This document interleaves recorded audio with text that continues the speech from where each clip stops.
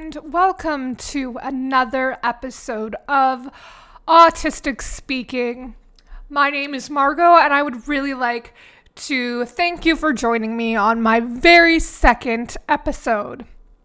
Today I'm going to be discussing my issues with being social.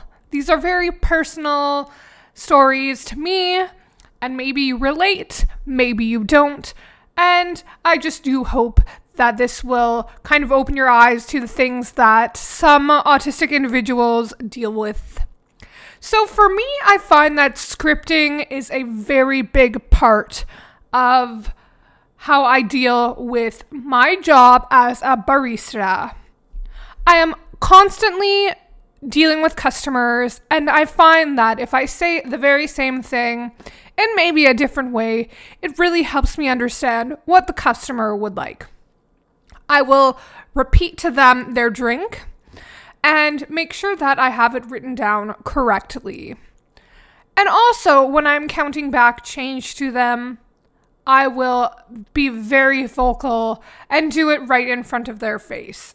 The last thing that I want is an unhappy customer, and it's incredibly important to me to provide wonderful customer service so that they come back. I do prefer being on cash than making the beverages because I find that I sometimes feel more in control and it's just a happier place for me to be, especially that my last position was quite hesitant to put me on cash and therefore it never happened.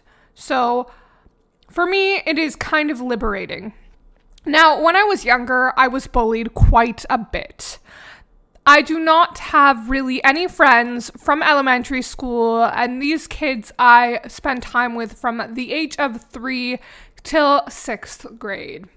None of them want to talk to me, even though I have tried reaching out, and that's okay. I guess I learned my lesson that kids, even as adults, don't want to acknowledge different.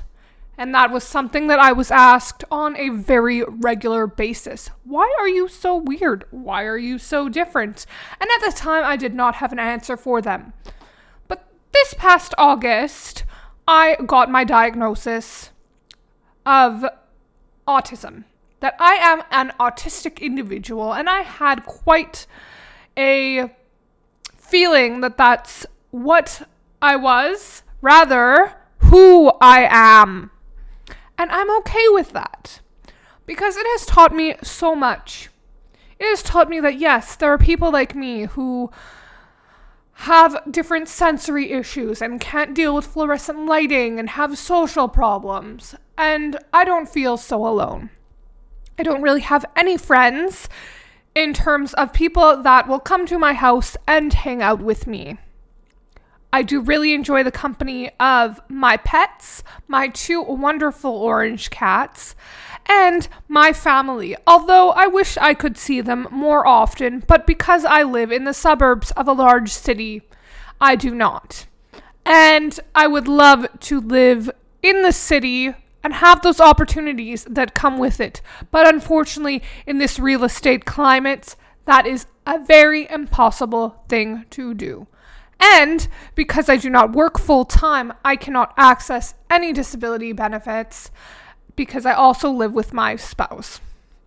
So in regards to being social, I just do the best that I can. And I hope that advocating for those that may not have a voice themselves and are autistic as well will really shed light to the things that we deal with on a daily basis. Even as I'm growing up and growing into being an adult, there are still times where I do not feel mature and I do not feel worthy of the respect of other people. I remember once when I was younger and I was getting counseling that I had mentioned that I feel less than everybody else, that my self-worth was not equal to them.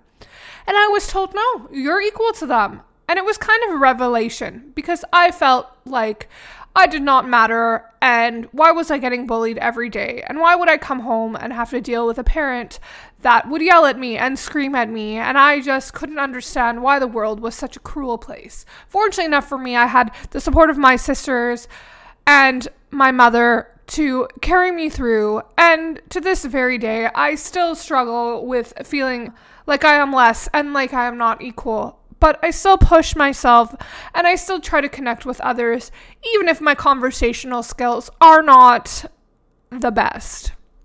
So next time you meet or you see an autistic person and you know that they are struggling, please be kind.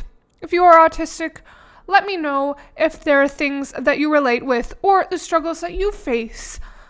I'd be very curious, and perhaps we can have a discussion on your ideas as well. So thank you for tuning in to episode 2, and I did ramble a bit, but hopefully my next one I'll have more of a solid idea of what I'm going to discuss. But this is Margot from navigatingjourney.com. I am at Artful Retro on Twitter, and I would really hope that you would connect with me and continue this very important discussion.